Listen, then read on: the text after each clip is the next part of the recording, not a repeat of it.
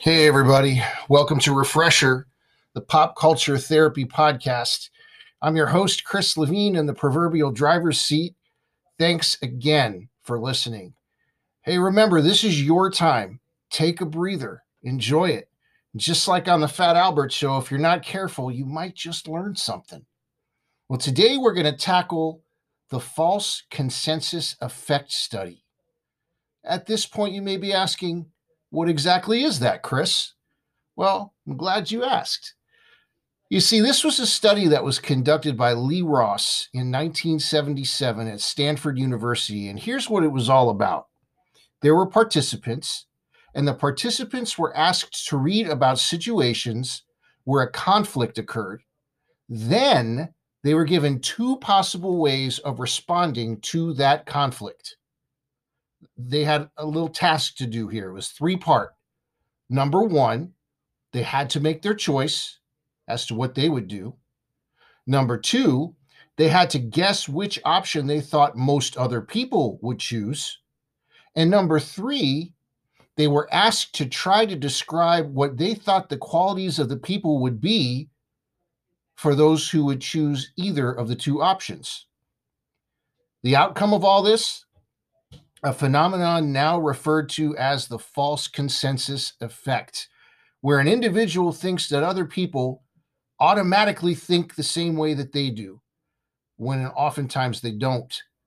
The second observation that came from this was when participants were asked to describe the attributes of the people who will likely make the choice opposite of theirs.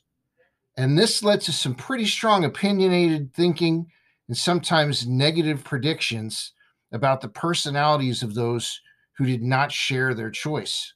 In other words, any rational person will have the exact same opinion on everything that I do. If you don't share my opinion, then there must be something wrong with you. And that's really what this is all about. This intensity, which often happens in society, often makes people ultra conscious of being accepted. As far as a pop culture reference, one of the best and both exaggerated examples of this was in the 1983 movie Zelig. In this movie, the intensely neurotic character Zelig yearns for approval so badly that he actually physically changes to fit in with those around him, like a chameleon. Then, when he was eventually cured of all this by his therapist, he swung so far in the other direction that he would actually get into fights when having small talk with people over whether or not it was nice weather outside. Is the extremists that we're talking about here, the extremities, the all or nothing mentality. This was kind of like the original version of Forrest Gump, because like Forrest, Zelig was always at the right place at the right time in history and was pictured with famous people through the decades. But it's true. We veer hard in both directions as people, don't we? I want to be just like you, or I don't want to be anything like you. And it's so easy to assume the traits of people by assigning our own traits to them or instinctively feeling they have to be different because they're nothing like me. It's very easy for this to take place. Let me give you an example. As a journalist, at one point, I interviewed entertainers, musicians, singers, songwriters, actors. At one point, I interviewed Chuck D from Public Enemy, and I asked him who his musical influences were. One of them was Iron Maiden. Now, this is pure, unapologetic heavy metal music. And not long after that, I interviewed a man by the name of Daryl McDaniels. You might know him better as DMC from Run DMC. And you know what he told me some of his influences were? Neil Young, Bob Dylan, and Creedence Clearwater Revival. Now, what I found interesting was that readers of these interviews at the time when they came out commented things back to me like, wow, Really? You see, in both cases, people thought that as hip hop artists, their influences must have been 100% other hip hop artists only. Well, of course, they were influenced by hip hop artists, but they weren't limited to that. And that illustrates one aspect of this false consensus effect perfectly. You see, people don't usually do this consciously. And I don't know if that makes me feel better or not, but it is true. A lot of times it's subconscious. Sometimes this behavior can be downright scary because it's very, very stereotypical and it can pigeonhole people into little groups. But other times it's so ridiculous that it's funny. You know, one of my favorite lines in the movie The Blues Brothers was when the band was going to play at a place called Bob's Country Bunker. It was a honky-tonk bar. And they pretty quickly realized it wasn't an R&B and soul music kind of a crowd. So they asked a bartender named Claire, "What kind of music do you usually play here?" And she says, "Oh, we've got both kinds, country and western."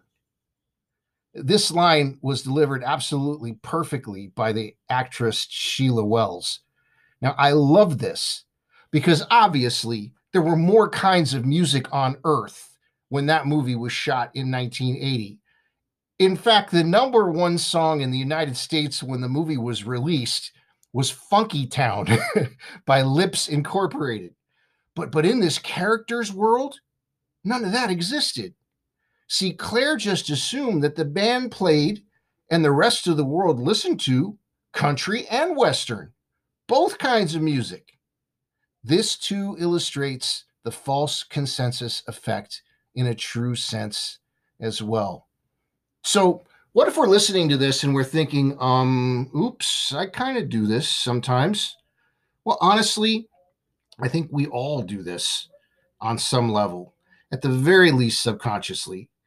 I like that there were some thoughts found in other places that really substantiated a lot of this.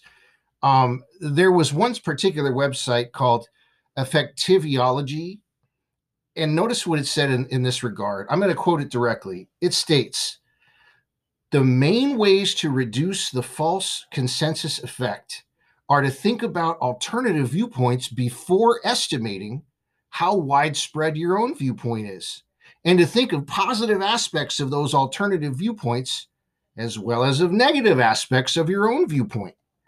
In addition, if you want to mitigate the false consensus effect, you can focus on the internal causes for your thoughts and for your actions, which will help you assess the degree to which your viewpoint depends on those factors.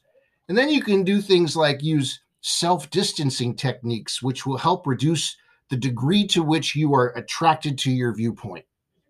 You want me to translate that for you? In plain terms, to sum that up, remember, everybody, not everybody thinks like you do. Not everybody thinks like I do. Now, consciously, we probably mostly know that, but subconsciously, we might not. But here's a bonus to being self-aware in this way. So if we catch ourselves doing this, and if we really try to stop, our whole world will get better. We'll get less hurt. You're thinking, well, wait a minute, how's that possible? We see, if we assume that someone thinks just like us and they offend us, it becomes completely personal. They should have known better because they think exactly like we do. But if we acknowledge that they may think nothing like we do, even if it looks like they should, while it's still not necessarily going to be a picnic, it becomes way less personal. Our focus then becomes more on them than it is on us. So we are essentially then just a little less self-absorbed. And ultimately, the less it is on us most of the time, the less often we probably will fall into the world of the creepy, false consensus effect. Now, as is the norm for our little love fest, we create a soundtrack for each of the podcasts based on our theme. Now, if you go to Spotify and you search Refresher Podcast dash false consensus effect, you'll probably find it right after you get to the word false. But if you put Refresher Podcast dash False Consensus Effect, you will find an awesome playlist for your listening pleasure. And what is that playlist? Well, let's talk about it now. The False Consensus Effect playlist is number 1, Editions of You by Roxy Music. That's editions with an E. It'll make a little bit more sense when you realize that it's an E and not an A. And number 2 is Human Behavior by Bjork. Number 3, You Can't Judge a Book by Its Cover by Stevie Wonder. Number 4, Second Guessing by REM. Number 5, Personality Crisis by the New York Dolls. Number 6, The Real Me by The Who. Number 7, Only a Lad by Oingo Boingo. Number 8, The Act We Act by Sugar. Number 9, I Might Be Wrong by Radiohead. And number 10, Stay Far Away So Close by U2. If you'd like to check out this playlist in its entirety, again on Spotify, just type into the search Refresher Podcast dash False Consensus Effect.